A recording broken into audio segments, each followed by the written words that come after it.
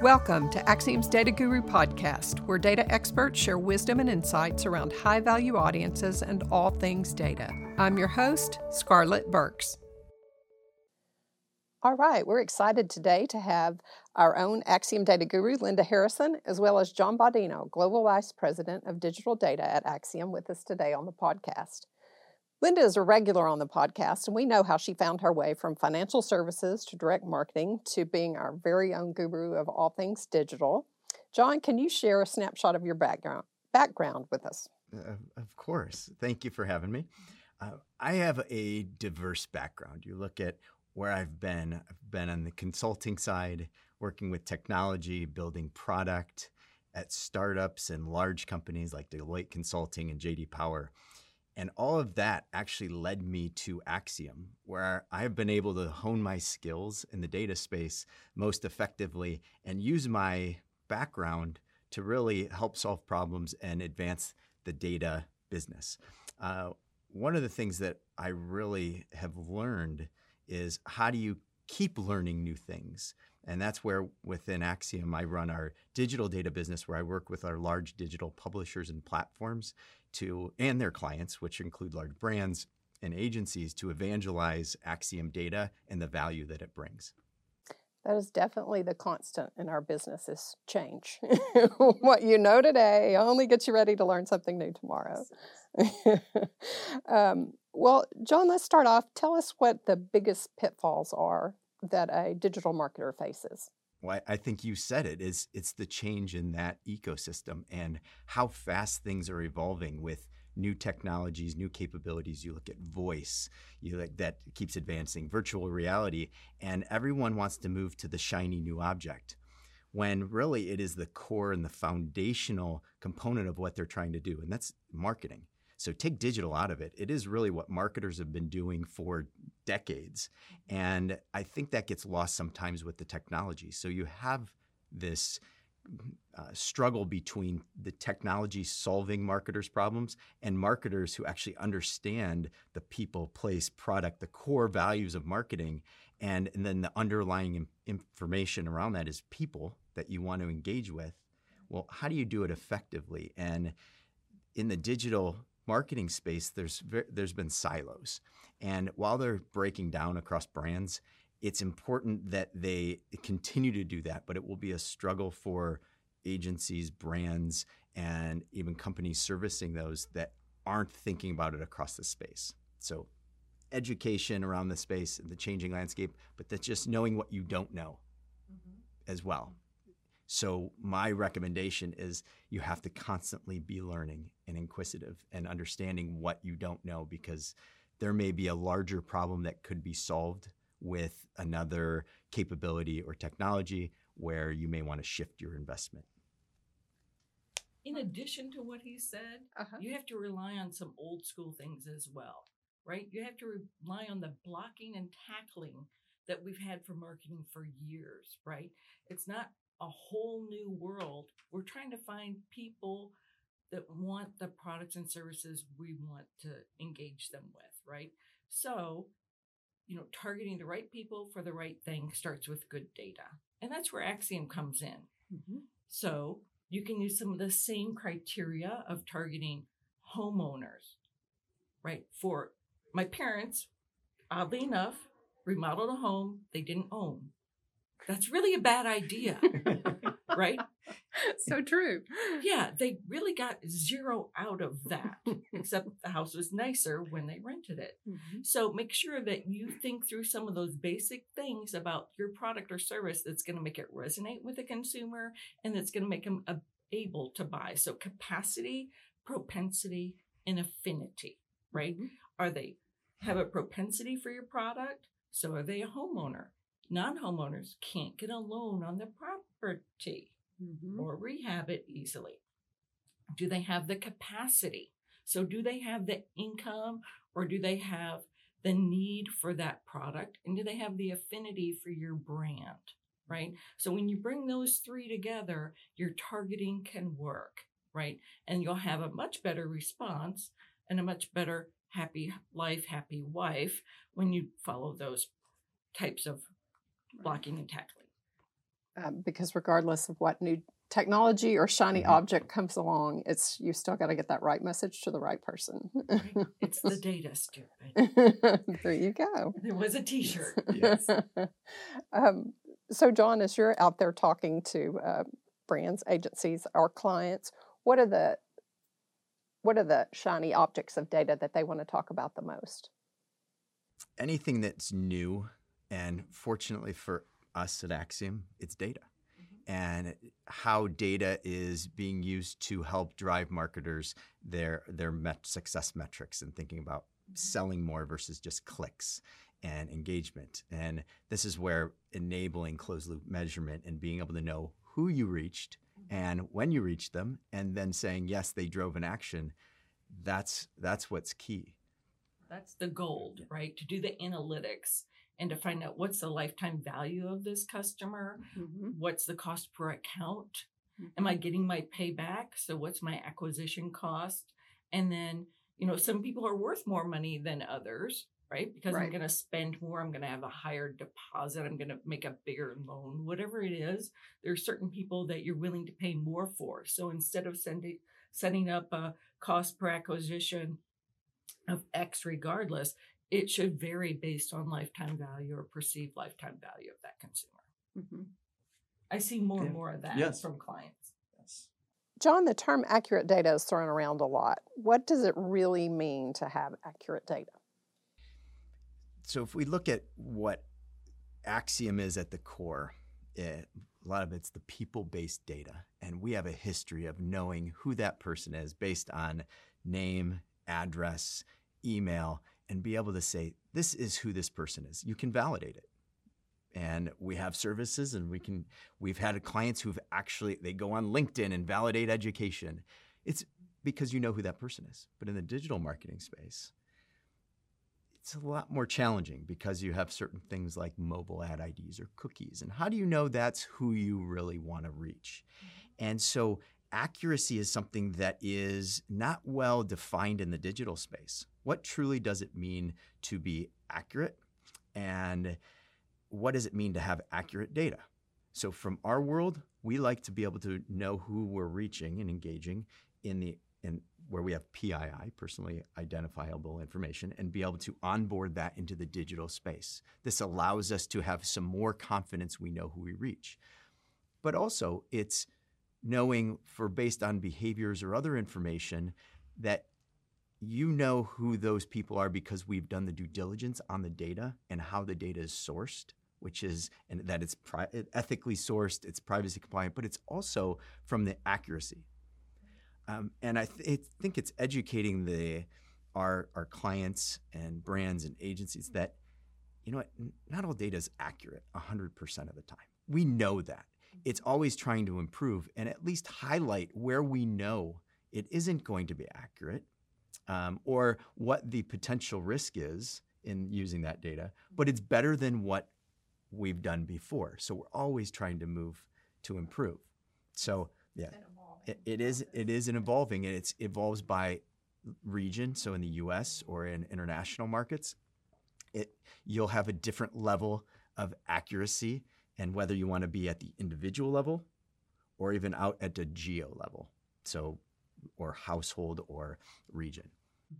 Yeah, I think of accuracy as a seesaw, as a balancing act, right? So you need to have enough scale and enough data, right? So I could have perfect accuracy on 1% of the US. Well, that's not enough scale, right? But I could have pretty good accuracy on 75% of the population. If I'm willing to say, well, my income might not be exactly right, I'm not going to get it in dollars and cents, I'm going to look at a range. And even though Acxiom might say my income's $50,000 to $74,999, if somebody's one tier up or one tier down, does that ruin your campaign? No, because sometimes people are willing to spend more than what you thought would be worthwhile, or that they spend down from what you thought was right. Now, I've also had clients do some onboarding testing, right, where they were using another company and they were onboarding their first party data and trying to make sure that these are people that they had in a promotion that they could do a follow-up campaign to. And they found that shockingly 50% of those people weren't in their initial audience. So they onboarded, 1 million people. Half of the people that responded weren't people they had intended to have a follow-up offer to. Mm-hmm. They switched to Acxiom, and that changed, Mm-hmm. right? That the people that are responding are the people that were actually able to respond, right? That they had gotten the offer. Right. So it's all about using the right company and being willing to do some, looking away when accuracy is not 100% perfect, Mm-hmm. right? Mm-hmm. It's normally really close, but you have to be able to defend the data at the end of the day. Yeah, and it's to understand the use case. Who are you reaching? Is it for reaching your existing customer base? Or in that case, you may not want to reach a prospect. Right. And then it's also the industry. And if you're going to give an offer in financial services, automotive, they want to make sure they know who they're reaching. But in retail, it may not be as critical to be as accurate on a precise scale. And we're not chopping off arms and legs here. Right. Right. It's marketing. It's marketing. Yes. And I know your mantra: test, and test again until you get it where you want it to be. So we've talked about this a little bit, but you mentioned the different levers that we have. So talk to me some more, John, about the tug of war between quality and reach. Quality and reach, it goes back to the accuracy perspective. If you want it very accurate and you have a very defined audience that you want to engage, you may, with a specific message, then your reach may not matter as much. And this is why it's really important to understand what metrics are you trying to do. Understand your objectives up front, and understand it's the marketing funnel. And it is taking someone through that to conversion. And I get in digital, the marketing funnel has evolved, but it's still the same thing. You have to bring awareness. You have to be able to engage. And if you're engaging with the right audience, I mean, think about what Netflix has done. They spent in a new show hundreds of millions of dollars to create this show, right? Well, it's not put out there into the theaters where we know they can make billions of dollars. So they know exactly who their audience is that they're going to show that and appeal to. And they know the investment that they're going to make to do that. And it's being very precise, using data to be able to understand what your investment should be and your return. And they understand the conversion rates. They know how many people they're going to convert because of that. And so that's the same thing with campaigns and marketers. You have to understand what your objectives are, and you have to know what you will drive, so you know what the spend is that's going to be associated with that. Right. It's math. Well, we've talked about for years. Marketing is part art, part science, and I think we that pendulum has swung to the science and numbers side of things. There's always some math and some creative. Yeah, involved, yeah, right? What's yeah. the call to action? Mm-hmm. What are you really trying to have happen? Mm-hmm. And is it working or is it not? Right. A delicate dance these advertisers and marketers have to do. Linda, we talk about Acxiom getting closer to real time with how we action our data. What are the advantages of that for advertisers? Well, I know when I'm in market for a product or service, I tend to pull the trigger pretty quickly, right? So if I'm making a purchase, I don't sit around and stew on it for months. My stepdaughter needed a car, and I got a car in 2 days. I'm not going to sit around and wait and keep mulling over my choices. And that's why getting data turned around very quickly and knowing who's in market and being able to act on it right away is imperative, right? The Toyota dealer that I had talked to hours before, they called me back. I said, no, I already bought one. And they were stunned. I said, you've got to act quickly to get my business. And that's how data is today. We're transforming it, and we're making data quicker to market so that you can act on it as the consumer is really in market. Now, there's some longer term items, I didn't buy a house at the drop of a hat. Right. And there's other things that have higher consideration or I didn't even know I needed until I saw the ad, right? So there's a myriad of wants and needs in the human psyche. And so we're trying to fill a lot of those needs with our different data options. See, I'm that consumer on the opposite end of that spectrum. I can ponder that purchase of those shoes for months. But that shoes is not a car. That's right. Put them in the basket and see if you get a better offer. I have learned that trick. John, we talk about that Acxiom strategy is to stay one step ahead of the needs of the marketplace. Can you give us a couple of examples of how Acxiom's doing that? Yes, that is one thing I pride with our team is really understanding the details and taking the different components and pieces and piecing them together in new and unique ways to solve these problems. And so one of the things that we look at the global markets and understanding based on the changing regulation. And this is where Acxiom, in some instances, we're very conservative in how we think about privacy.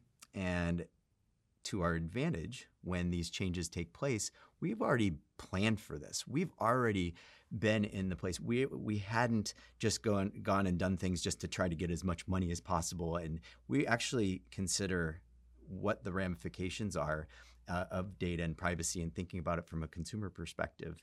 And so we're staying one step ahead of legislation, and we help do what's in the best interest of our clients and the consumers. So that's one area. Another area is understanding the technology and the data and how does that then align with these changing privacy regulations and with CCPA and making sure we are understanding what the challenges our brands are going to have and the impact. Because we may be advanced in our capabilities, like I said earlier, how fast things are changing, you can't keep up with the change from an education perspective. So we find that we have to constantly educate. So it's not where we are leading, it's where our clients are. And we know we can't always move them from point A where they are to point Z without going through a learning curve. And that's what I think I enjoy the most is the education piece and really showing them and getting them to trust that you are the expert. But if you don't know what the latest and greatest is out there, then how can you prove that you really understand? Right. And you're staying on top. Exactly. And talk a little bit about how important it is to have that expert guidance and education in the global markets due to the wide variation in not only what data is available, but what their particular privacy legislation happens to be in that country. Oh, yes. It's critical to understand the nuances by country because we work with global brands. Mm-hmm. And those brands want to be able to, they have customers across the world. And they don't have the resources to understand all of the nuances of the privacy and the legislation across each of those markets. And it does vary. And they want to have a consistent approach of how they engage with either their existing customers or new customers. But there's restrictions on each market. So you have to have a partner that's there giving you the guidance to help you know what is the best way to engage, whether it's for your customer and retention or it's for acquisition, and how to engage each of those and what technologies you can use and capabilities and data to help solve your problems. And this is where we can provide that perspective on a global scale. And also, in the past, it was so difficult to get a global campaign up and running. Mm-hmm. It took so many weeks of pouring through taxonomy and looking at what's available in every country. We've made that so much easier with a tool called Global Data Navigator. We also have a segmentation system that's global now. Mm-hmm. So instead of saying, well, I have age and income in this range for this country, but it's slightly different in this other country, and is that comparable? And what's the exchange rate? And what's the living wage in different countries? We've got a rather simplistic but beautiful segmentation system that takes into consideration the three real things that drive. So age, homeownership, and income.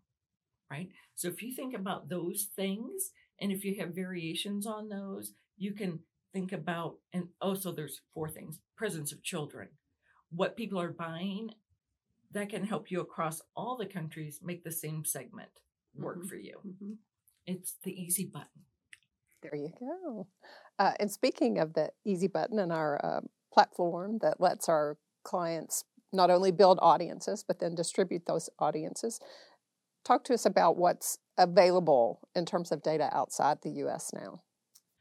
Well, we have Canada, we have Mexico, Japan, Italy, the UK, Germany, and Australia and New Zealand are all up and running in my tool today.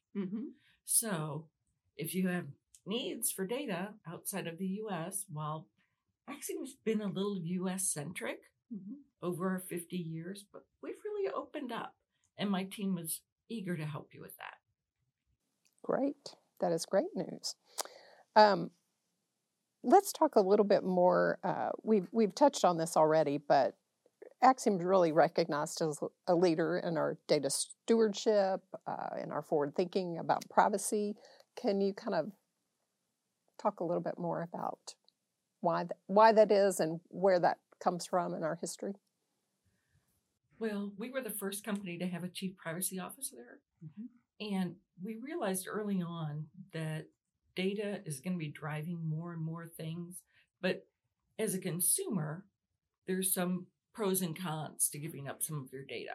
So we try to do that balancing act again for the ability to target consumers for the right things. And so Acxiom's really taken that to heart. We do it in everything we do. We go back to the point of collection of all of our data to make sure that it's permissioned for the use it was intended, right? So if the data was for reference use only, like VIN type information, vehicle ID number, then that's the only thing we'll use it for. We're not going to help people do person-to-person lookups. That's not our thing. Right.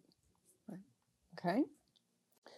And then finally, John, let's circle back to one other question. Talk to me about the challenges that are posed for a marketer when you have a dad keeping up with his sports team and a daughter who's into TikTok and then mom who's trying to get, the Amazon order placed, all sharing one device. What particular challenges do marketers face there? Yes. This goes to the question around accuracy and understanding who you're engaging with. And also it goes to the level of granularity. Do you want to reach a specific individual? Or can you reach the household?